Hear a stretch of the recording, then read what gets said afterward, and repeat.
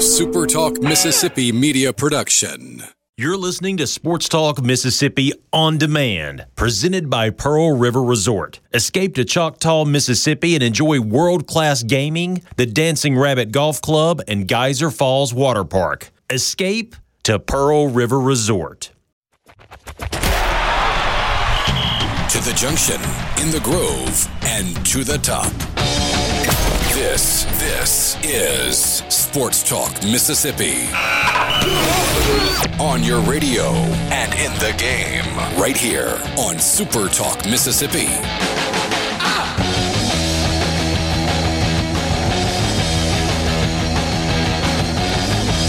And just like that, week one of college football is in the books. With one exception, you've got a game tonight, actually. BYU and Navy coming up tonight.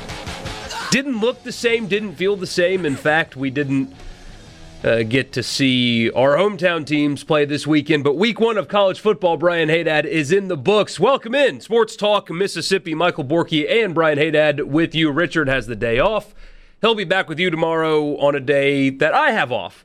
So the whole crew will join you on Wednesday. But for now, Haydad and I got you for the next 3 hours. And you want to be a part of the conversation, you can do so all afternoon.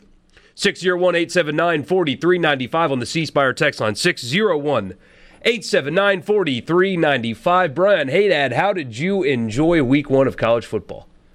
I enjoyed the heck out of it, is what I did. I watched college football all day on Saturday. It wasn't exactly big-time matchups, but I didn't care. I watched Marshall and who were they playing? Eastern Kentucky. I watched SMU, Texas State. I watched Memphis, Arkansas State. I enjoyed it very, very much. So I pointed out on Twitter, and a camera person from ESPN got very upset with me that I pointed this out, but they sent the bad cameras to Memphis. That's okay. I know that there's coronavirus and stuff going on right now, and that putting on a broadcast is a challenge, but all I said was ESPN sent is it just me, or did ESPN send the bad cameras to Memphis? And I was reminded that I needed to show a little empathy. But wasn't it nice to just complain about something stupid like that for once? Yes. We've spent months complaining about real life and death kind of issues. It's great to be talking about poor officiating or bad time management, which we'll get to in winners and losers and things like it. It just felt normal again. And that's what I have been sort of looking forward to. I knew the day would come where it just felt normal again. Saturday was definitely it for me. Which game did you watch the most of? Probably SMU, Texas State in the middle of the day. It was a really good one, as it turned out. And that was SMU was like a 20-point favorite in that game. And Texas State played really well with them. So, and Jake Spavital, he's got things moving down there in, checks the map, San Marcos, I believe. San Marcos, Texas. Yeah, they had fans in the stands, too. It looked okay. Memphis was an interesting deal with the whole Shelby County has decided that they know more than everyone else on the planet, and their social distancing is 12 feet instead of 6. So they had a sold-out crowd of 4,000 people at the Liberty Bowl on Saturday night. They had people, though. They had football. Shout out to Starkville's own Rodriguez Clark. Drake Clark had a big game. Another Mississippi kid is going to go to Memphis and rush for an ungodly amount of yardage. Crazy how that happens, huh? They find them. It's almost as if this state is an underappreciated, undervalued, and underscouted recruiting state. Might be a little bit. Maybe just a little bit. The weekend of the underdogs, by the way. My theory's still holding true. Now, it's not perfect, but you had Central Arkansas cover against UAB on Thursday night. You had South Alabama outright beat Southern Miss as a 2-touchdown underdog. More on Southern Miss in a little bit. There was some rumors and stuff circulating on social media last night about the future of the football program and who's going to lead it. We'll get to that in 1 second. Army beat the brakes off of Middle Tennessee. And speaking of coaches, Middle Tennessee should have been left on the field at halftime and not been allowed to coach the rest of the game after the clock management thing that Haydad will get to in a second. But you had Texas State cover. You had Houston Baptist cover over North Texas. Not over, but they covered the spread. You had Arkansas State cover by half a point thanks to a missed extra point. And you had Stephen F. Austin cover over UTEP. Early underdogs are your play. Unless you picked Eastern Kentucky. Yeah, I mean, it's not. You're not going to bat 1,000 here, but that was the. I remember I tweeted on Saturday. It was 14-0. I was like, I don't even know what the line is, but I feel like you probably are okay if you took Marshall. And somebody was like, it's 21.5. I was like, you're going to be fine. BYU tonight is a 1-point favorite on the road at Navy. I think that's an ESPN game, right? Yes, it is. That's a showcase game. That's a game that even if everybody was playing could hold up a little bit. BYU's a nationally known program. Navy's always fun to watch. I'm tuning in. Yeah, it is an ESPN game, so I guess the NBA games are TNT tonight. They must be if BYU Navy is on ESPN. So there's your weekend slate for college football. But the story locally here in Mississippi was, I don't even know if it's a story yet. I don't know if this is real or not, but you saw the rumors circulate on social media last night. It started with two places. So Big Gold Nation is a Rivals affiliate. They cover Southern Miss. A writer for Big Gold Nation tweeted this: "No hiding all the noise circling around about head coach Jay Hopson's future with Southern Miss. Confusion has been expressed between players, parents, and boosters as to what the plan is moving forward. One source close to USM tells Big Gold Nation he's out tomorrow." In a Southern Miss-focused podcast called To the Top Talk, that is a mouthful, just simply said, breaking, Jay Hopson expected to be out as Southern Miss head football coach tomorrow. That's the first place I saw it, and then a lot of people on social media and social media only were saying that Jay Hopson's days are numbered and it could be done as soon as today. What are your thoughts here? If it's just football, I don't get it. Now, if you're going to come and tell me that, and I'm not reporting anything here, but if there's something away from the field that has happened, then it makes sense. Sure, I get it. Sometimes you get put in a position where you don't have any choice. But if this is just football related, what are you doing? What are you doing if you're USM? I wouldn't get that. I don't get how it's going to be what's going to change with him gone. I mean, all of a sudden things are going to turn around next week. I don't buy into that. So I'm not sure. Obviously it's still a lot of rumor. Nothing's happened. If you read the social media stuff, you would have thought it would have been done by now. I remember when Matt Luke, when the movement happened on Matt Luke, it was quick. You started seeing tweets, hey, I think this is happening. 45 minutes later, he was gone. Joe Moorhead, I think it lasted basically a day. But, you had the heavy stuff come out, I think, Thursday night, and then Friday morning he was gone. So, we're coming on well over 24 hours here. I don't know. I don't know what's going on with USM, but that is a program right now. They got a lot of tough questions they got to answer about themselves, and if they let Jay Hopson go in week one, I'm not sure what that says about that program. It's very possible that this hasn't happened because of Labor Day, but I have yet to see, correct me if I'm wrong, any kind of statement from the university or the athletic department about Jay Hopson's our coach. There's been no denial to these internet rumors whatsoever. That's how that's going to work, though. The university isn't going to address internet rumors. They're not going to come out and say, they're not going to give a vote of confidence after week one.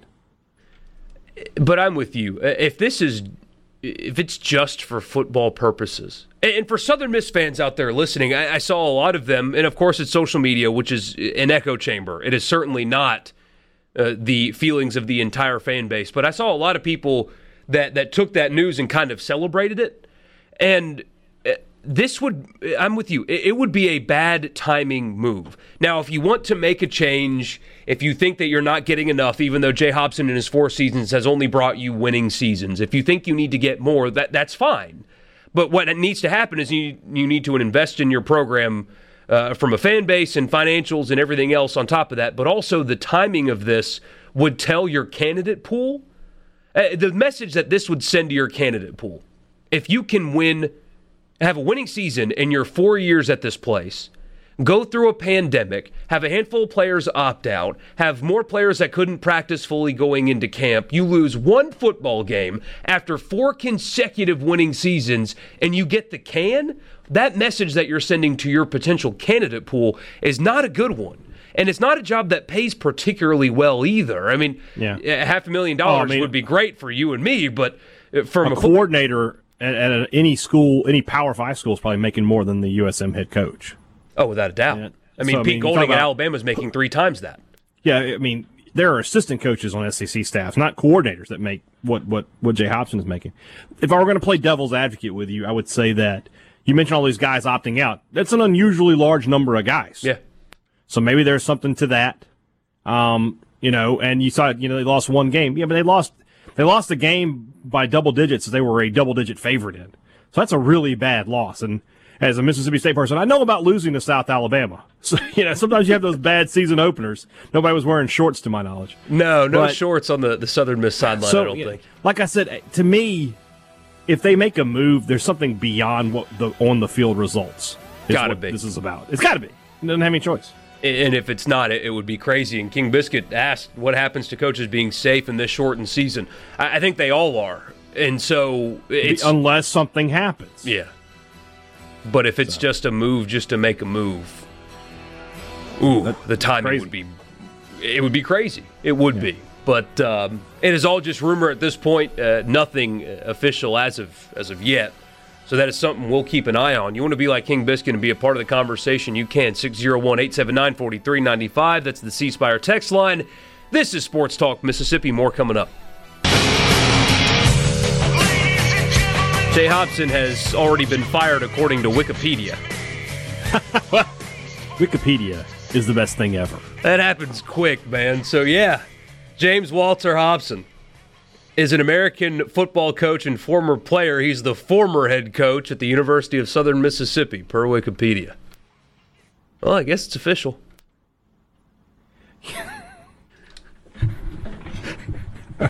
I loved in college the you got it in high school too, or at least no, because it was around when you got it in. I got it in high school, but I had the Encyclopedia Britannica. I love that.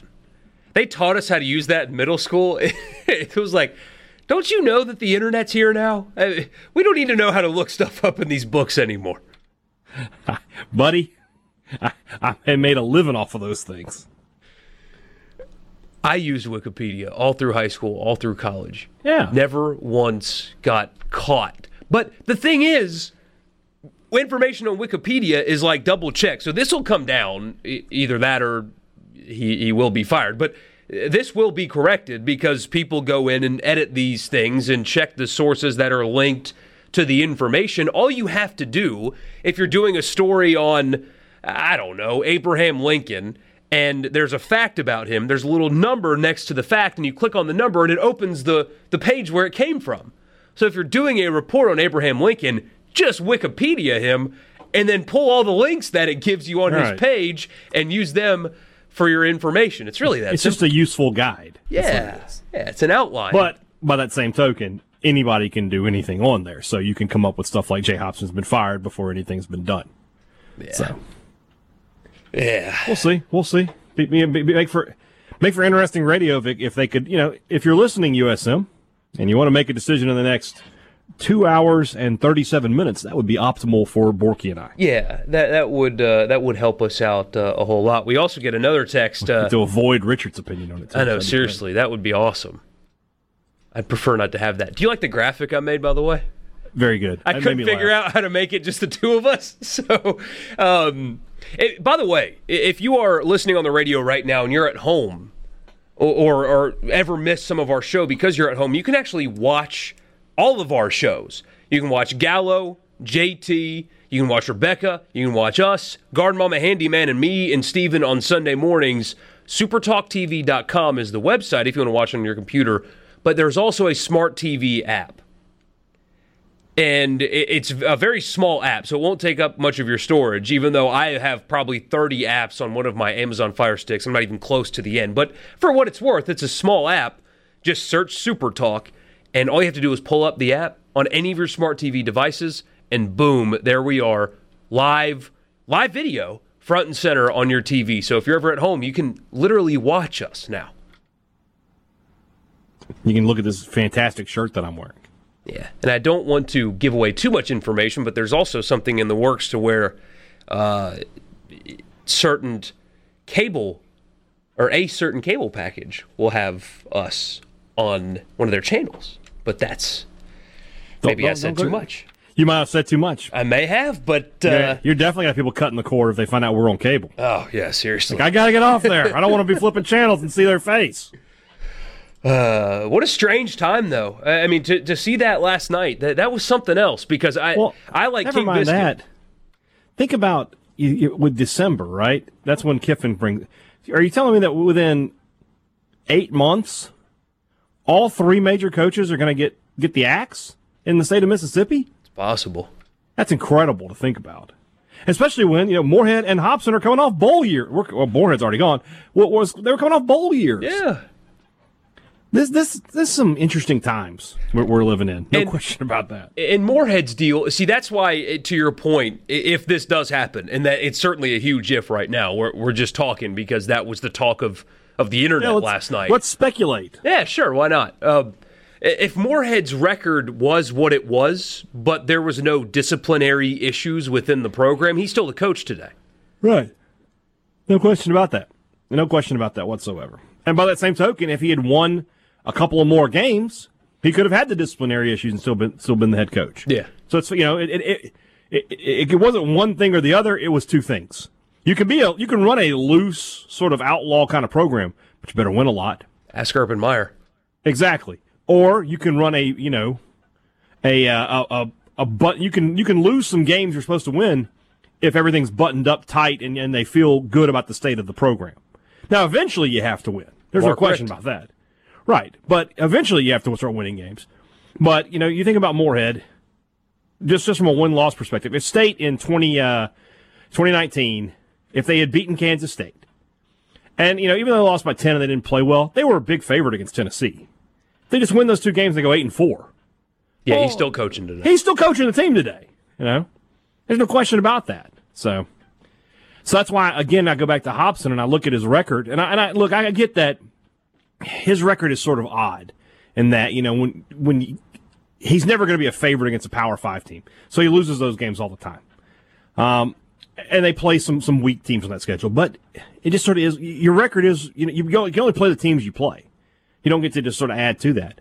So when you look at his record and you think they're going to let him go, something beyond wins and losses is happening here. If that is indeed for the fact that these rumors even to pop up. I mean, with Matt Luke, I know that I still think that what happened at the end of the Egg Bowl, from a perception standpoint, I mean, Ole Miss was sort of a laughingstock for a few days there, and that hurt him.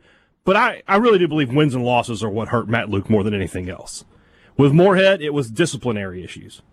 Now with Hobson, I think it's the same thing. I can't see it just being a one loss. Wins and losses are just, even it's a bad loss, but man, there's plenty of games left in the season. Teams have lost bad in week 1 and then turned it around. So yeah, and that's a great point. I mean, the way that Egg Bowl ended, that was the straw. I mean, that had to have been where Keith Carter was sitting up, presumably in one of the booths there in Starkville, and decided the team's not winning, and then this is happening. It can't be done anymore. I can't do this anymore. Yeah. How am I supposed to sell this to anyone?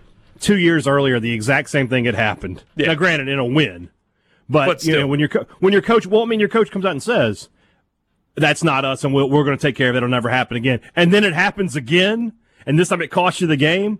Well, somebody didn't do the right thing there, and it was Matt Luke. So that's why, and the good news, if you're a USM fan, if you're looking at it and go, maybe the trend can continue. State improved. Ole Miss improved. Maybe Southern can improve. I don't know who that guy is. I know that Will Hall's name will come up pretty early in the process, and it should. Maybe if he could, we talked about this Friday, maybe him coming in could get those 2 local kids away from Tulane and into Hattiesburg. Beyond that, though, I mean, because of the salary limitations, I don't know where to start looking at things. Are you looking at position coaches at Power 5 schools? Yeah, and then the budget. I mean, what's it going to look like? Your financial availability after the COVID year. I looked. Southern's athletic budget, if I had this article right, was $25 million last year before everything happened. Yeah. Before we got into that's in COVID. A year of normalcy. Yeah. So assume they're going to lose a couple mil this year. You're talking about $23 million. And it'll be more than that. What, to get a new coach? And more than a couple mil in losses. Oh, yeah, I mean, I'm trying to be generous, but because I don't know.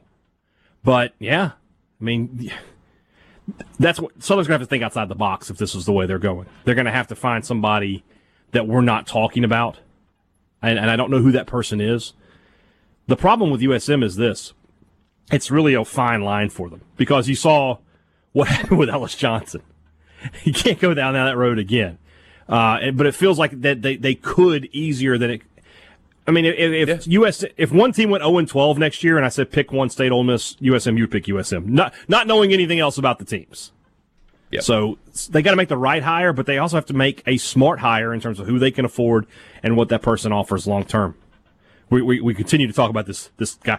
Hobson may not get fired. I know. I mean, this is just completely. We are speculating our butts off here. Yeah, and it all started from two outlets that cover Southern Miss, so blame them, not us. We're just, talking about the trend of the day. We get a text here that says, no way he would get fired for football reasons or you risk destroying an already shaky recruiting operation. You can't fire a winning coach and keep recruiting relationships unless the guy was caught doing something he shouldn't have been doing. It would be outrageous to fire him right now. Yeah, that's kind of what about if you have, and some of, I was reading the USM 24/7 board. Also, I learned today there's a USM 24/7 board.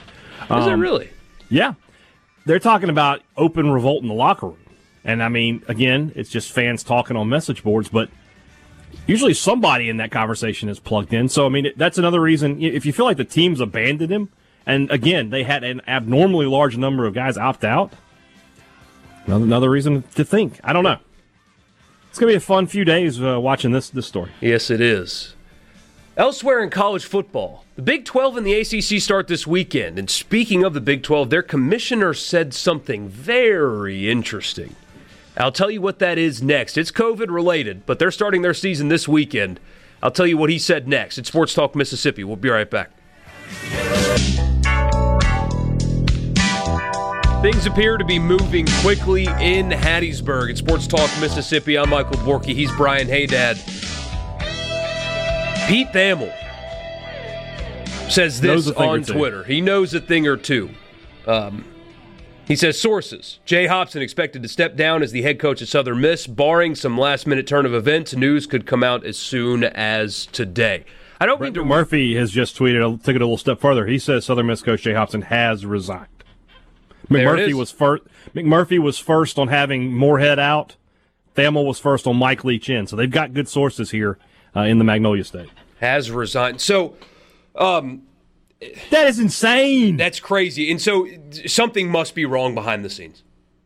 Has to be. Resigned is, yeah. Now that means, Jackie Sherrill resigned. And I think Hugh Freeze resigned. Yeah. So some money's going to get paid. Maybe not a full buyout, but something.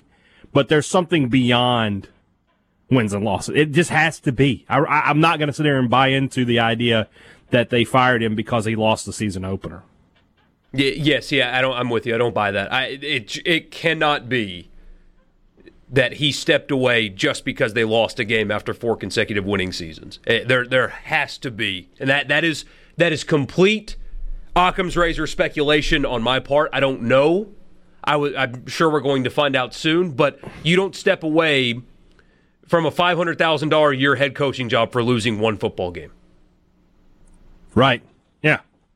It doesn't happen like that. No. Guys lose terrible games all the time. And come back and have really good seasons. Yeah. Especially when you're talking about USM, it's not like, they're not playing any Power 5 teams this year, I don't believe. So, the opportunity is certainly there for them to turn this around and have a good season. So, again, it's just, I hate to speculate. I really do. I would prefer to report. But when you just look at this from 1,000 yards in the air, there's something going on here that's not just your record's not acceptable. We got to get a new coach. Something else. And I'm not saying it doesn't even necessarily, Michael. It doesn't even necessarily have to be something salacious. Right? Yeah. It could just be something as simple as the team has given up on you. Well, that's why Andy Kennedy stepped away at Ole Miss. He said he lost his locker room. And away. His last guy. I covered it. I covered his last game. It was against Mississippi State, and you could hear the resignation in his voice. Yeah. That he knew. I mean, go back and watch that game. State had lost big to Ole Miss in Oxford earlier that year, and loses to them in Starkville. Ole Miss loses to them in Starkville, and they were just never in the game, and you could just tell Kennedy knew it was time to go, and maybe Hobson is sort of the same way. And that's what we mean. I'm not thinking there's some Hugh Freeze-level scandal out there, but there's something more to it than just one game, whether he lost the locker room or something like that. But if they come out, and even if they come out and say, oh, it's just because they lost that football game, I'm not buying that at all. But well, I mean, they can't say that, though, Michael. That would be suicide. What coach would take your job if you're like, yeah, we fired him over this one loss? Nobody's taking that job at that point. Yeah, not a chance. You've got to come. You better have if you want to hire a decent head coach, you better have a good reason. It's sort of the same thing with Joe Moorhead, right? Because you look at him from 1,000 yards away, and you're like, wait a minute, this guy went to 2 bowl games. He's recruited 2 top 25 classes. He won both Egg Bowls. They're firing him. It's when you know what's going on behind the scenes that you go, okay, yes, they had to make that move. It's got to be the same way here. We got to have an idea of what's going on at USM. Otherwise, it looks like they fired a coach who's been winning over one game. That's not how, as an employer, you don't want to have that reputation. I don't think. They're supposed to have practice at 4:45 today. Well, that's been canceled, or somebody else is running it. Thamel followed up saying that he has not been in the building today, and the quote. The staff was uncertain if he'd coach practice today, but now you're seeing that Brett McMurphy saying not a chance. That is wild. Wow. I didn't expect to see this. We were just there Thursday. I know. And they had think about where we were Thursday, sitting there outside of the Rock, talking with Luke Johnson, talking with Jeremy McClain, talking with John Cox. And I mean, there was so much excitement and enthusiasm for the start of the season. And here we are 4 days later.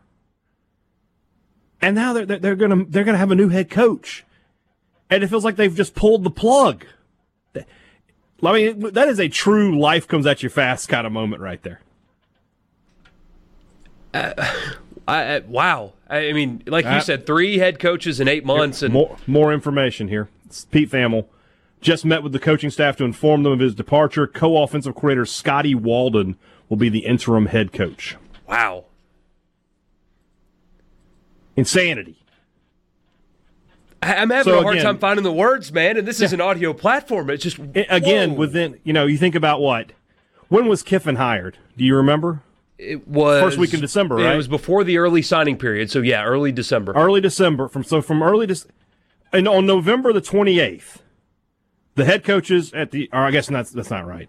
But on November 1st, we'll just say, the head coaches of the 3 universities in the state were Matt Luke, 3 major universities, Matt Luke, Joe Moorhead, and Jay Hobson. They're all gone on September the 7th. And, of course, Jackson State, same thing. Jackson State fired Coach John Hendrick. So, I mean, the 4 biggest universities in the state are all either in first-year coaches or going to have first-year coaches next year. It's insanity, or whatever. I don't know. Now, considering what he did at Alcorn, if you're Jackson State, aren't you making a phone call to Hattiesburg? That's a great question, because he was so successful at Alcorn, but at the same time, Alcorn has been good since he left. True. So maybe that program is just good. Maybe it's just well built. I don't know the answer to that. It's worth feeling out, yeah, for sure.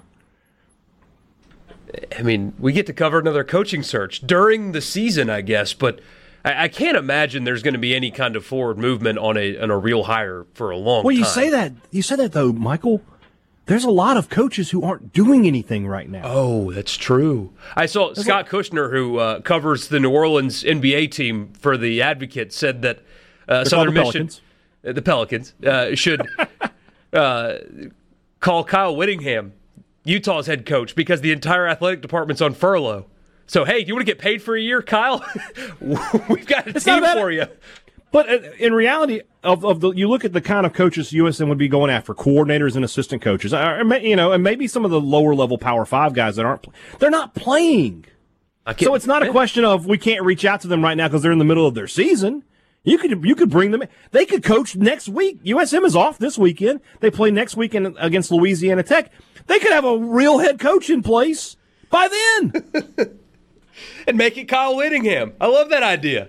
It's just, hey, you're on furlough for the rest of the season. Come coach our guys for a year. Tell Kyle Whittingham, Yeah. For a career, sure, it's not that great. But for 4 months, $300K is pretty good. Yeah, we'll give you that much money for come on down. $300K. Just coach our guys. You get to eat at Ed's Burger Joint whenever you want. Yeah, no charge. Sounds like a pretty good deal, especially Robert for a guy St. John will make that happen for the Golden Eagles. Yeah. But in reality, though, if you're on a position coach at a Big Ten or a Pac-12 school looking to become a head coach, this is an interesting opportunity that you could just go to right now, get a huge head start in recruiting, and not have the you wouldn't have the same. You'd almost not be a first-year head coach. I wouldn't think they would let the new coach because what would he be doing, right? He wouldn't have time to implement any systems or anything. But he could be there and be working with the team. I don't know how. Man. We're going to get Luke on the phone here 7 minutes from right now. He needs to give us 2 segments, though. Jeez Louise. Yes, to get his thoughts on this. This is just a crazy story that happened really, really, really fast. And it needs more clarity, needs more information. Because, like, I'm reading one headline here, to resign after season opening loss, which is true, but that is implying that is why. And I would like to know more. Yeah. Because losing to South Alabama after 4 consecutive winning seasons is not why you resigned. It's not why you really, yeah. We need imagine to know if more. State had fired Mullen after losing to South Alabama. It's been like, that's we can't have that. And then, you not that Hobson had the same kind of record that Mullen had at that point in his career, but it's just one game. Nobody gets fired. Houston Nutt lost to Jacksonville State. Sylvester Croom lost to Maine. I mean, bad losses happen. Not that Sylvester Croom is a good coach, I'm just saying. I didn't say with Houston Nutt towards the end there, but not that I want to get sued by Tom Mars. If you're listening, Tom, Houston's a great guy. But losses happen. Bad losses happen. Well, you can't. We got to know more. We got to know more. Got to know more. And Houston Nutt lost 7 more games that season and still kept his job. Yeah, got another year. In hindsight, probably should not have, but hey, he got another year. Wow, what a day. And imagine we were going to do a best of here and take the day off. You're welcome. You're welcome, Super Talk. Borky and I, if you want to send us a nice little gift basket, we got live radio here. This could have been nothing. See that guy in the middle? That's the guy not to thank. I have a feeling we'd have been running up here. To do the last 2 hours. Like, Brian, I know you're grilling, but boy. Sports Talk Mississippi. We'll talk to Luke Johnson next on the Farm Bureau guest line. Check out favorites.com and go with the home team reacting. Jay Hobson, Southern Miss, resigned from his post today. We'll get to Luke next, and we'll be right back.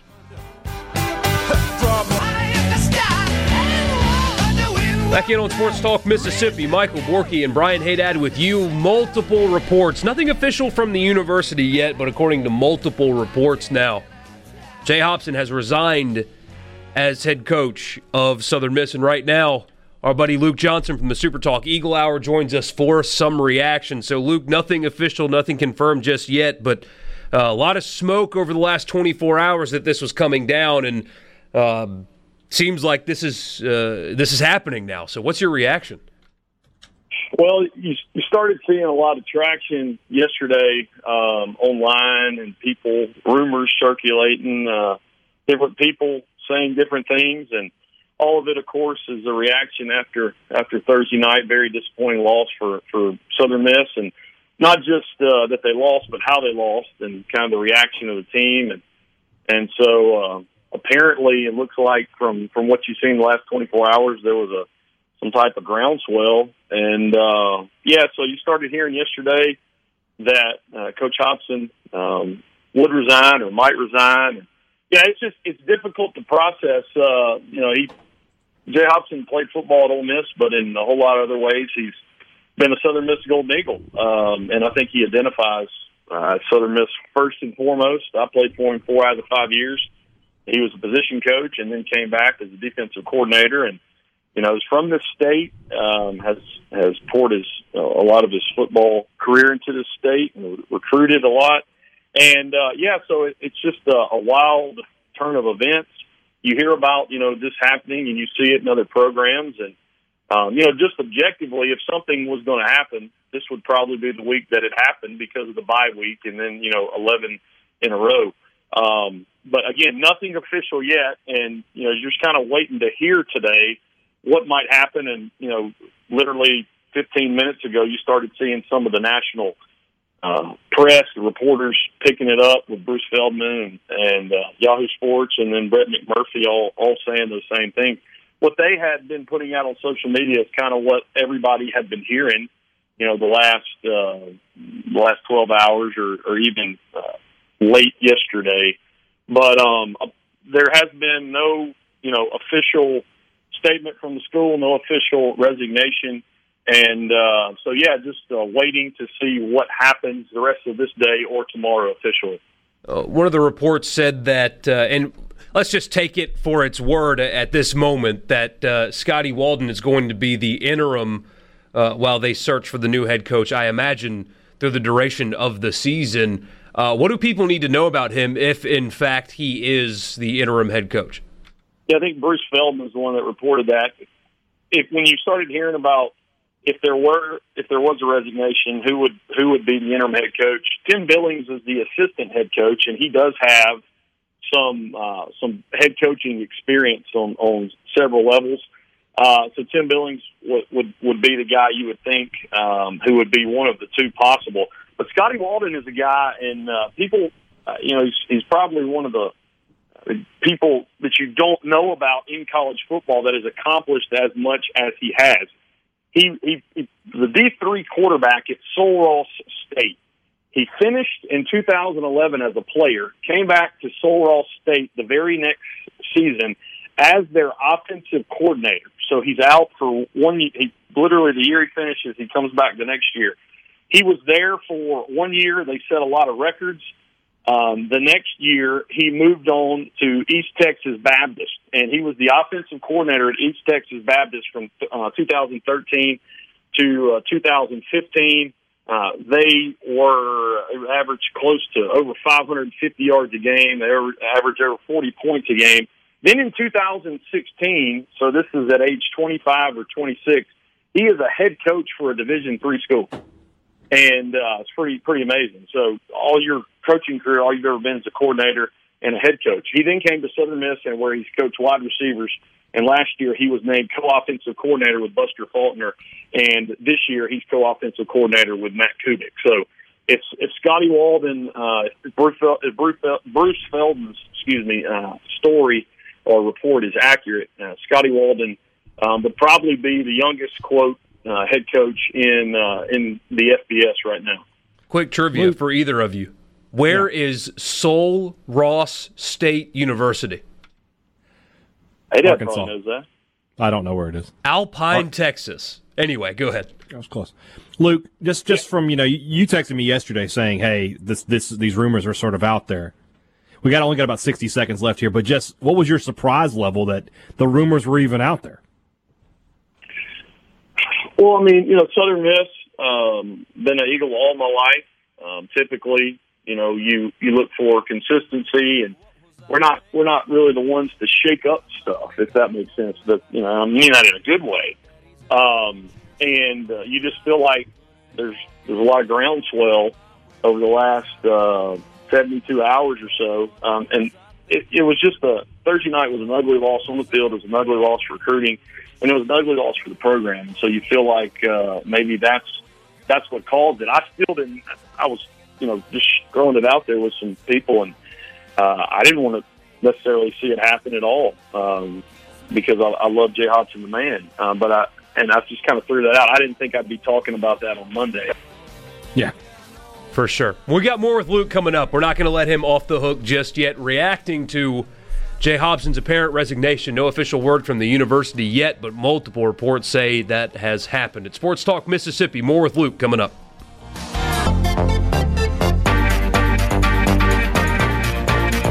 Hour 2 you on this Monday afternoon Sports Talk Mississippi. Michael Borky and Brian Haydad with you, and it is now officially official. Southern Miss has announced what they are calling a transition in leadership of the football program.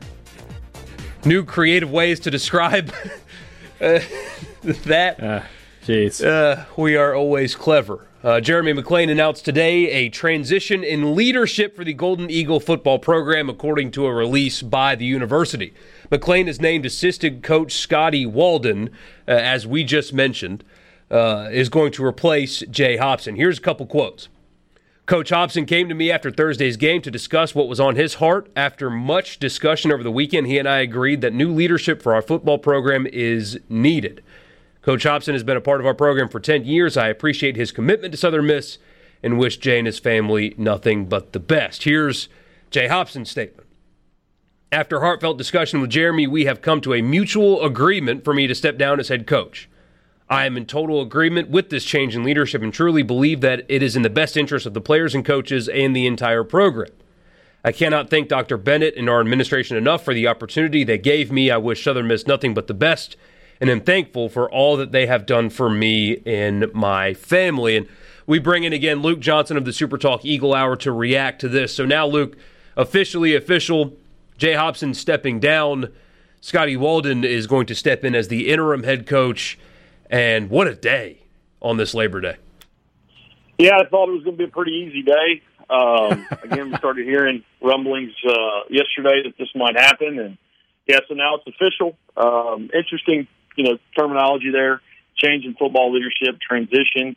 And, yeah, what you do is you hand the reins to Scotty Walden, and you got a bye week. And one of the reasons I think Scotty Walden is picked is anyone that has watched Southern Miss football sees the energy that Scotty Walden has on the sidelines. I mean, you could be trailing 2 touchdowns with a minute to go in the fourth quarter, and he's going to be jumping up on the sidelines trying to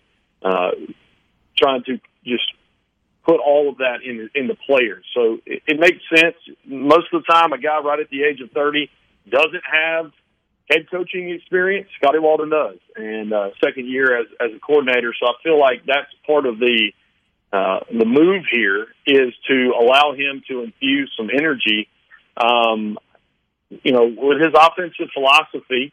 And with what Matt Kuvik could do, you kind of felt like Thursday night the offense was throttled some. So wondering, with the thoughts there, Southern Miss fans can get behind Scotty Walden and some energy this year, and still got 11 games to go. I think a lot of people have forgotten that, and just try to see where this team goes. So got to be a lot of buy-in this week with the new direction with the team and just among the coaching staff. And I think Walden probably gives the Golden Eagles the best opportunity to do that. Little trivia. Who was the last head coach to resign after a Game 1 loss? Jack Crow.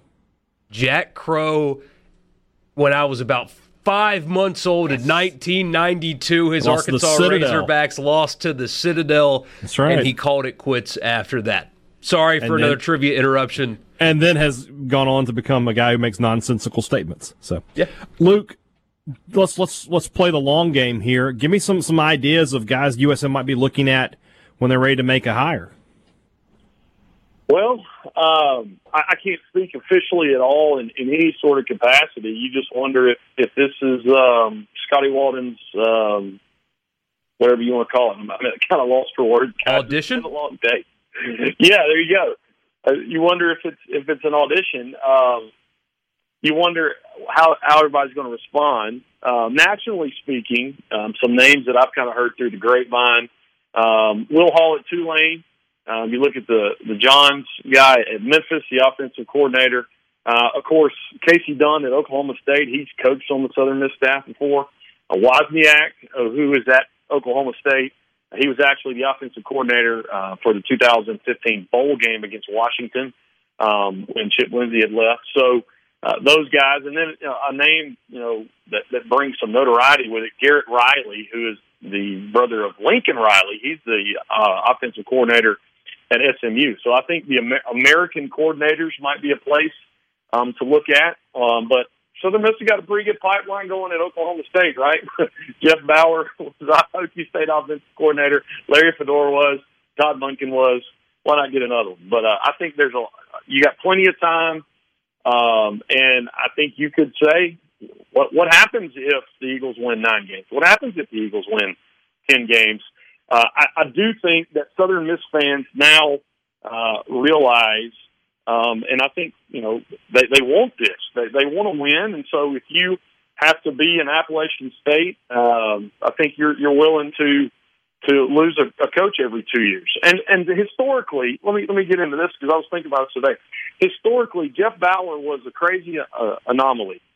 There for 17 years. But the coaches before him, Curly Hallman was at Southern Miss for 3 years. Jim Carmody was at Southern Miss for 4 years. Bobby Collins was at Southern Miss for like 3 or 4 years. So it wasn't like Southern Miss had this long streak of coaches that were there for a long time.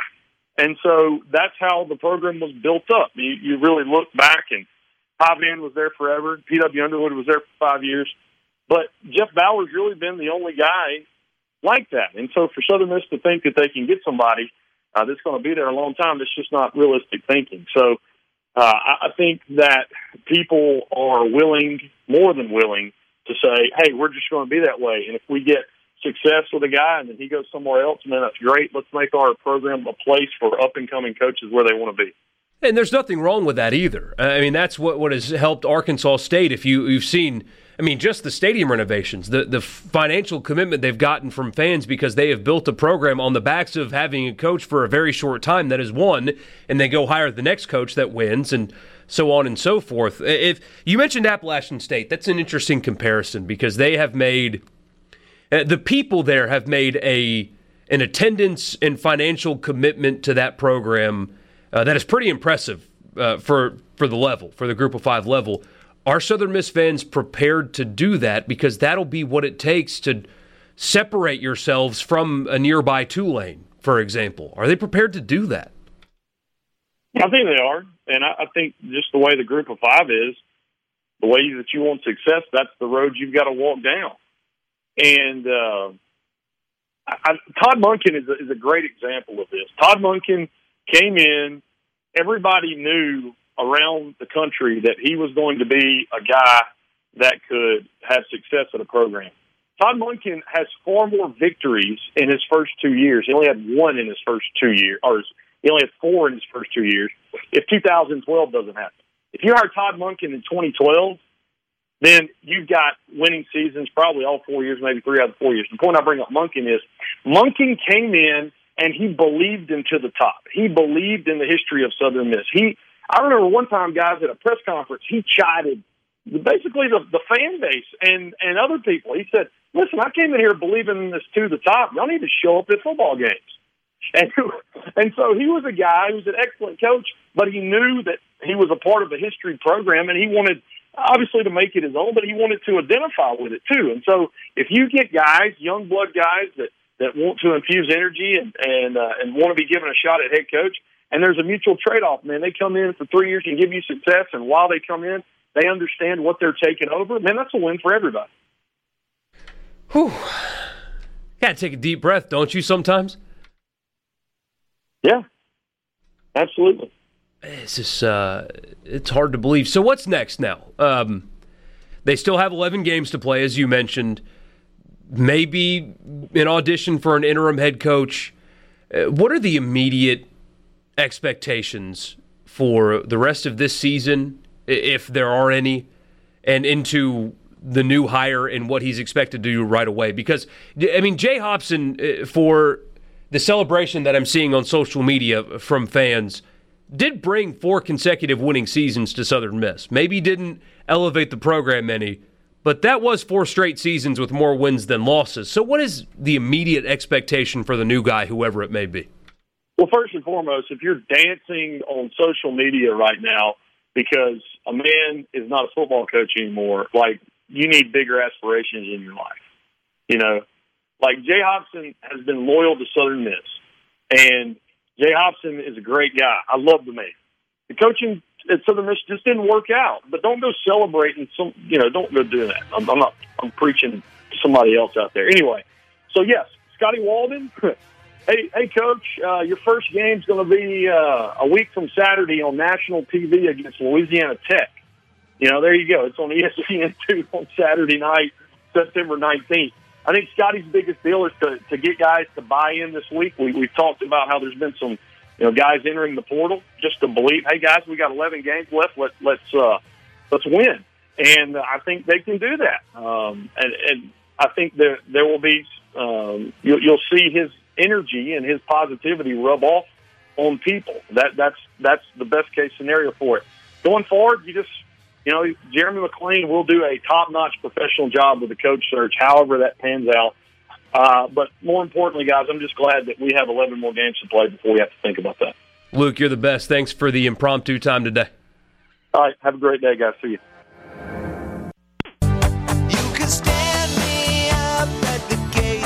Live radio is a funny thing sometimes. A really funny thing. So, Hey Dad and I decided to do this show even though the company would have given us the day off. We just figured football season's here. I know it's Labor Day, but we should do a show for you. Figured we'd talk about the games this past weekend. I've got an interesting thing out of the Big 12 I want to talk to you about. Dan Mullen is in the news, ironically complaining about snitching. You've got some big contracts being given out in the NFL. By the way, it's NFL game week. Got a game on Thursday night in the NFL. A lot of stuff to talk about today. And then, boom, we get this breaking news about Southern Miss and Jay Hopson. And then, because, like I said, live radio is a funny thing, we can't get Hey Dad's connection to work anymore. So, if you're watching on stream, you're seeing a whole lot of this right now, hands in the air, trying to get that figured out. I mean, this is what happens on a huge breaking news day. Of all the days, we need everything to work perfectly, and we can't get that done. We're going to try for you. He's working hard. I can see him on the stream right now trying to figure out how to get himself back connected to you so we can keep reacting to this story. But as of right now, no dice. But the show must go on because that's live radio, and that is what we do here. This is Sports Talk Mississippi. Currently, I am just Michael Borky here. You want to be a part of the conversation, you can do so on this Labor Day, 601-879-4395. That's the C Spire text line. You want to be a part of the conversation. And David texts in. He says, in other words, the job stinks, fan support stinks. Nick Saban couldn't win there. And so that's kind of the key here, right? Because if you're a Southern Miss fan right now, and you've demanded more out of your program, I mean, Jay Hopson, like we've said multiple times this afternoon, 4 straight winning seasons. Year 1, 7-6, 4-4 in the league. Year 2, 8-5, 6-2 in the league. Year 3, 6-5, 5-3 in the league. Year 4, 7-6, 5-3 in the league. That's nothing to write home about. You're not going to build him a statue outside of the Rock or anything like that. But if you're going to force somebody with that record out, you have to elevate your job. And that starts with you, the fans. I mentioned Appalachian State. Luke brought up Appalachian State. That's a really good example of what you can be, or what you need to be if you want to be competitive at the national Group of 5 level. But you have to commit. And you have to show up. And you have to give money if you can and support your program. Because Appalachian State fans do that. They have a stadium that, up until recent renovations, was no better than what you saw at the Rock at all. But they packed it every single Saturday. They packed it before their jump to Division I. But since they've been a Division I program, they packed that place out. And they keep having to expand it because more and more people are showing up. So if you want this job to be attractive to the next coach, if you want this job to be something that's better than 7-6, 8-5, 6-5, 7-6, if you want it to be that, you have to commit and you have to show up. You have to buy tickets and actually go, because some of the crowd shots we've seen over the last couple of years are not good enough. Not even close. So it's up to you now. Hey, Dad, you there? No, thought we had a breakthrough. what you're doing right now isn't good enough. And of course, the same thing could have been said in Oxford. Nobody's going to support a team that's not winning. But if you want to take that next step, if you want Southern Miss football to get back to where it was, not that long ago, by the way.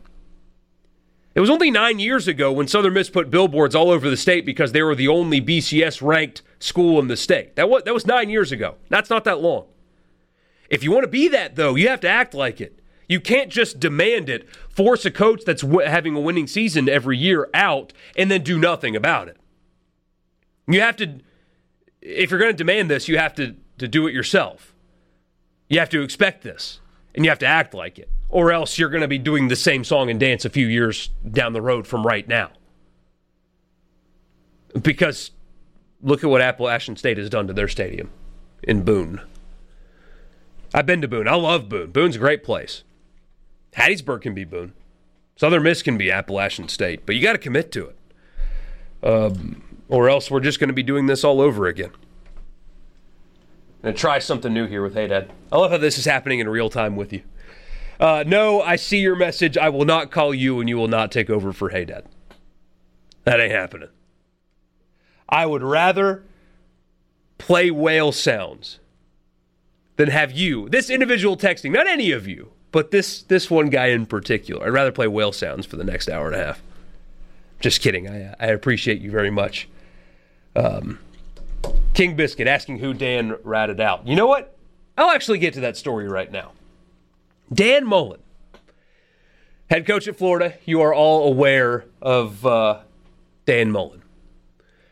In a case of rich irony, is mad that somebody snitched on him. They're calling it the Dan Mullen rule. And I think I have Hey Dad now. You there? I think I got you. All right. All right. The audio quality is not as good as it usually is, but you're back. Hey, the quality is not usually as good as it is with me. So, did he answer the question I sent you? Oh, no, I didn't see it until after. We did not mention Hugh Freeze. That's got to be a call, though, right? He's making $2 million plus at Liberty, though. He's an alum. You got to at least tug on the heartstrings a little bit. I've seen Ole Miss people say things like, "Well, if I were Southern Miss, that'd be the first call I make." Why do you want him back in this state? Why do you want him here? He'll win. But why do you want him to win anywhere ever? Well, I mean, winning trumps everything, man. You know that as well as I do. I'm seeing Ole Miss fans saying that they would want Hugh Freeze back in the state. That's what I'm confused about. At Southern? Yes. Now, that's a little weird. But Ole Miss fans, there are a lot of Ole Miss fans, and you're just going to have to take the heartache of what I'm about to say, that they pin everything that happened on Mullen and Leo Lewis, and that Freeze was just, he committed a sin, and we'll forgive him for that, and we'll just move on. And then, the average Ole Miss fans are like, look, we're going to rehire Hugh Freeze, but we'll be back in the Sugar Bowl in 3 years. They're taking that deal. And that's not exclusive to Ole Miss. Almost any coach in America who has a flaw, if you say, look, we're going to hire this guy, but we're going to be going to big bowl games and winning a lot of games, everybody takes him. Like Urban Meyer. Right. I do love the occasional Georgia fan that's like, I never would take Urban Meyer. Lies. Yeah, sure you wouldn't. Yeah, that's why you forced Mark Richt out. So what? Now that we've been about an hour into the actual news now, what's your reaction here? Do you think that basically forcing him out in spite of his record is too much? Do you think Southern Miss fans are asking too much? What's your thought here? Well, Southern Miss fans asking too much. I mean, it feels like it's been the case since they got rid of Jeff Bauer. But that said, I got to know. I feel like I need to know more because if it's just a wins-losses thing, no, I don't get it. No, I don't get it. Now, if it's more than that, you heard Luke talk about a groundswell, and I mean, obviously, we don't know what that means. Groundswell from whom? From boosters, from players, assistant coaches, the administration. Who wanted to make this move more? Because I don't think Hobson was. Hobson can tell us in this message, I agree with it, but I mean that doesn't feel right either. So I'm pretty surprised. I mean, when I woke up yesterday, I didn't think we'd be talking about Jay Hobson getting the can on Monday Sports Talk Mississippi. Whew. I was about to tell that Dan Mullen story. I'm going to save it for the top of the hour at 5 o'clock. That's when we're going to do it. Dan Mullen complaining about somebody snitching. I was going to do it just because I was kind of in a panic. Didn't know what to do. You're sitting here plugging and unplugging the system there. It's an engineering school up here. I figured it out. Yeah. Well, the connection looks strong, though, at least, so we'll be able to manage. We'll do that, and then, we got winners and losers next segment, right? Yeah, we're going to do winners and losers coming up next, so get those in with us right now. There's a lot of potential winners and losers here. 601. Because we got football. And your Lakers evened up the series. Thank God for that. That one's going to be fun. They were up, and then the third quarter happens, and I'm just like, what? Why is this happening? I'm telling you, man, those 5 years out of the playoffs, or however long it's been, I guess it's 7 years out of the playoffs, I'm out of shape. I'm not built for playoff basketball anymore. I can't do this war by attrition, possession by possession thing anymore. It used to just come easy because of the Lakers fan. They're always in the playoffs. Now I'm just watching every game. I'm like, my breath, I can't breathe. Meaningful basketball is anxiety-inducing. Any kind of playoff, anything. Yeah. Every play is a season, it feels like. Winners and losers coming up next. 601-879-4395. That's where you send them. What did you like? What did you not like about the weekend? Hey, Dad's got a ton. I've got a few myself. We'll get to those next. It's Sports Talk Mississippi on a crazy Labor Day Monday. We all need a little bit more Dropkick Murphys in our life. Sports Talk Mississippi, and it's a little delayed, but it is Monday. It is after 4 o'clock. That means it's time for winners and losers. All I do is win, no matter what. I'm a loser, baby. We got winners. We got losers. Americans love a winner and will not tolerate a loser. Winner never win. And a winner never quit. Send us your winners and losers on the C Spire text line 601-879-4395. We will start, though, with Brian Haydad. Give us a winner. I mean, other than college football fans, I'm going to go with Marshall. They look like a really good team. Well prepared. What do I always say? What do I always say? When you're a good team playing a bad team, you should beat them badly. That's exactly what they did. They won, what was it, 52-0. They were never in any trouble. They had guys running wide open all day. They had big running lanes. They dominated that team. And, Conference USA, which evidently is in a lot of flux right this second, Marshall might be a team to watch there. Here's another winner for you, Josh McCown. Josh McCown, the 41-year-old quarterback who his entire family, he's got a big family, and I think they're all daughters, unfortunately for him, can wear all of his jerseys in every stop he's been, and it doesn't cover everywhere. He has been a journeyman quarterback in the NFL. This season, he's been signed to the Eagles practice squad, but here's the deal with Josh McCown and the Eagles. He will make $12,000 a week and will still get to live at home in Texas. So he will have to remain in shape. He will have to work out. He will get $12,000 a week, and he gets to hang out at home. All they're using him for is to be on the payroll in case a couple of quarterbacks get hurt. Then he goes to Philly to play. Talk about the best deal imaginable. $12,000 to hang out in Texas and work out once a day. That is a incredible deal. If we could all get that, we would be in good shape. I might call the corner office and be like, hey, guys, I'm not working anymore, but call me when you need me, and also... Just not coming in today. Just not coming in. You got any more? No, but I got a hell of a loser, so... All right, I'll give one more winner, even though it actually didn't happen. We'll probably talk about this a little bit later on in the show today, but Mickey Loomis and the New Orleans Saints. So they were in the sweepstakes for Jadeveon Clowney, free agent. He was taking some offers. The Titans were really heavy, really wanted him. Problem was the Saints didn't have any cap room. Not enough, anyway, to put a bid for Clowney. The Titans were offering 15. Sounded like he'd prefer to go to New Orleans if they could match that offer, but they didn't have that kind of cap space. What they could do, though, was restructure some contracts just enough to get $10 million. And so what Mickey Loomis decided to do was find somebody, and it ended up being the Cleveland Browns, that would take on Jadeveon Clowney, $15 million offer, and do a sign-and-trade.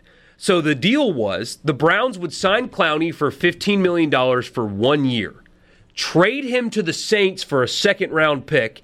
Cleveland would eat $5 million of that contract, and the Saints would pay the rest, which would cover their salary cap. It is brilliant. It is not against the rules. It would have been a first time ever, but since the NFL got outsmarted by the Saints, they just decided to not let that deal happen, even though it's not against any of their rules. But yes, it's just a conspiracy that the NFL has it out for the Saints, although they wouldn't let a very legal within the rules deal go down. Either way, that's some galaxy brain general managing right there.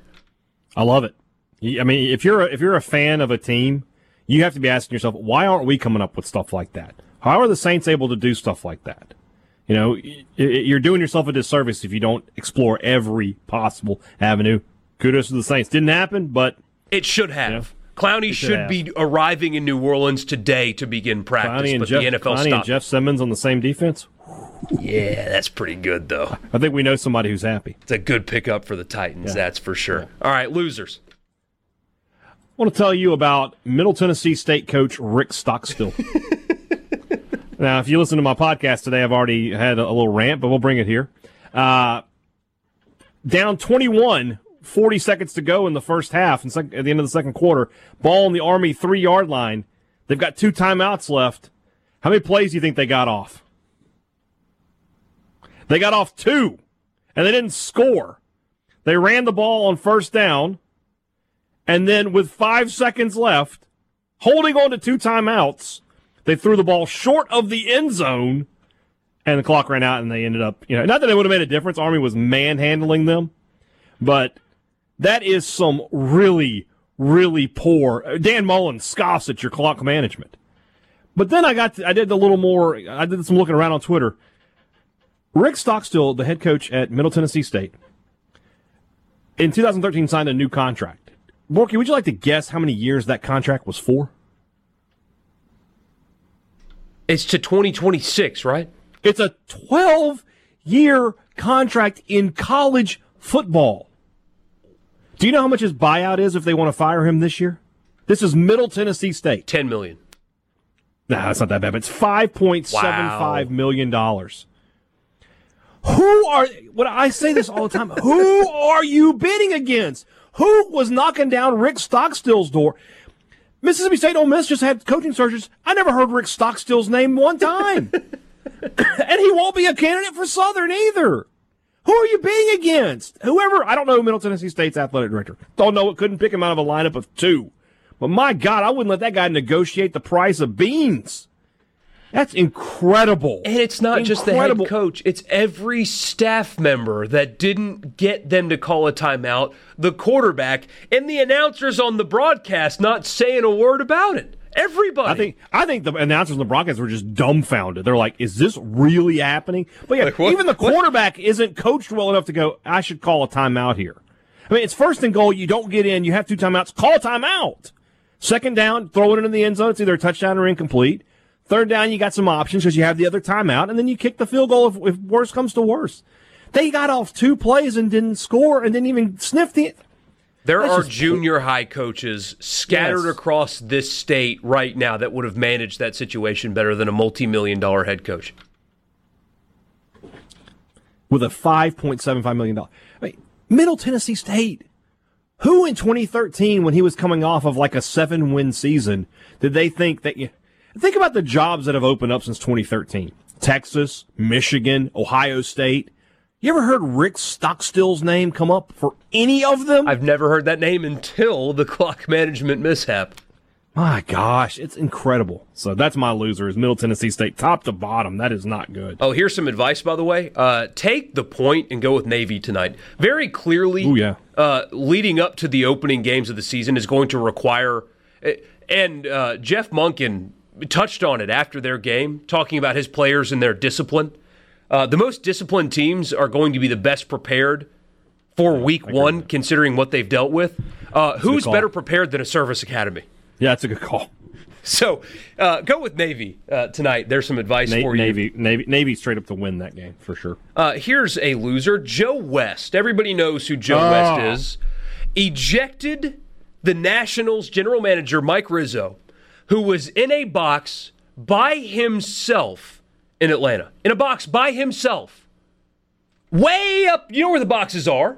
Way up there. Ejected him from the game and called security on him. The initial reporting was because he didn't have a mask on. But, as it turns out, Joe West kicked him out of the game, called security on him because he was arguing or yelling at him about bad calls. From way up in the press box, by himself, stood on the field and called security on him. Umpires are never going to want players or the fans to come back so they can hear all these people making fun. He may have been saying that stuff before, and I just never knew. I mean, newsflash, yes. Just number one, do a better job. Number two, they paused the game. This is fireable. I mean, I know they have a union, but that is incredible. It's an embarrassment. Yeah. It's embarrassing for baseball. And everybody knows who this guy is because he pulls crap like this all the time.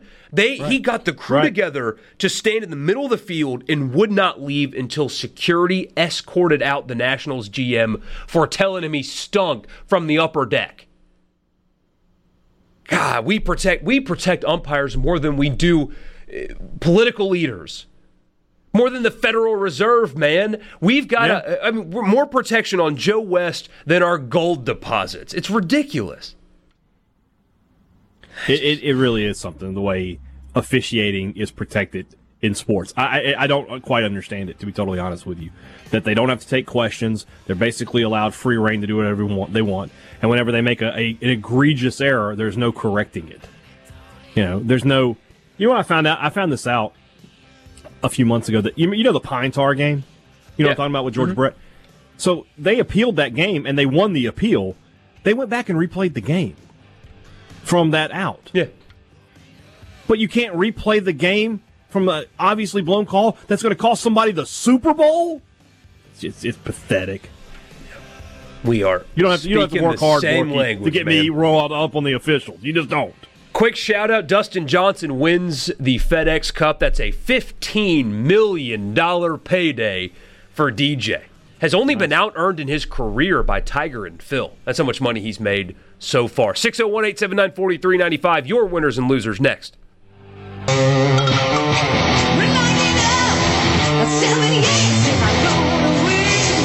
Dustin Johnson, just to add to what we said before the break, in the 3 playoff events, shot -30 to win the first one. Nobody beat him in 72 holes in the second one, and John Rahm's 66-footer is what got him beat in the playoffs in the second one. And he went wire to wire this weekend to win the third one. That is a convincing domination of the FedEx Cup playoffs, and Dustin Johnson again, $15 million. So, I do have one more winner I've forgotten about. DeMichael Harris. We'll give USM fans something to smile about today. Former USM running back and receiver, and he made the practice squad for the Indianapolis Colts, making him the first St. Al project since I don't know when to be in the NFL. I want to say Eddie Ray, way back in like the 50s. So he's got the one thing that you cannot coach, and that's elite speed. So I got to think that he's going to make his mark sooner rather than later. And then from the loser side, I mean, not a good day for the Rebels yesterday. Breland Speaks getting cut, though. Second-round pick a couple years ago. Just getting kicked off at Kansas City. Laquan Treadwell gets cut from Atlanta. Not a good day for Ole Miss pro prospects yesterday. No, Treadwell, he was never the same after that Auburn injury, and then had the drops apparently all throughout the NFL. Speaks was surprising because he looked like he lost a little bit of weight, looked physically good, just couldn't make the roster. Tomu got cut too, right? Yeah, I assume that he has already cleared waivers. Haven't seen anybody actually announce that. Apparently the team likes him. It's just you can only keep so many quarterbacks on your active roster. It's not like Shea Patterson who they got rid of quickly. Signed him and cut him like 3 days later. Yeah. I mean, the guy was overthrowing receivers on air at combine workouts. That was never going to happen that way. Real quick, you brought this up. Joe Cook from I think he's from WAPT. Yeah, WAPT News. JSU not considering Jay Hobson for their head coaching opening. It's interesting. That That's a quick statement to put out. Yeah, maybe they've already zeroed in on their guy. True. That's very possible. Loser. You would think they have a good coaching tree to go from. Go ahead, though. For sure. Gender reveal parties. I mean, always they're a loser. I shouldn't laugh. It's a lot of tragedy, but a fire that has destroyed 7,000 acres and forced the evacuation of 3,000 residents was caused by a smoke-generating explosive used at a gender reveal party, according to the California Department of Forestry and Fire Protection. With the dry conditions and critical fire weather, it doesn't take much to start a wildfire. Those responsible for starting the fires due to negligence will be held financially and criminally responsible. Yikes.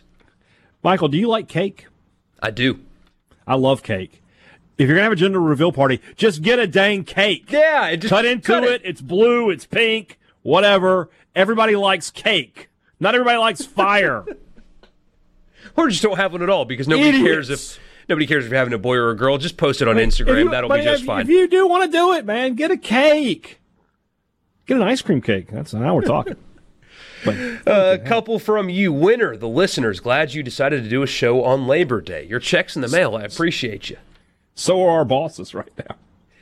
King Biscuit, loser me, didn't know any games have been on since the Southern Miss game. He calls himself an idiot. Yeah? How did that happen? College football is back, baby. We got games every week. The ACC and the Big 12 in part start this weekend. It's not a full slate, but you get both conferences.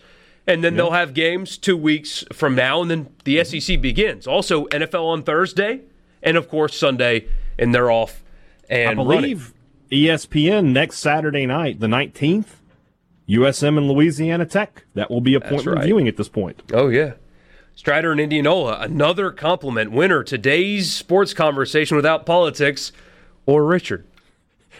Well, you know what? I like Richard, but the no politics thing is really making me happy.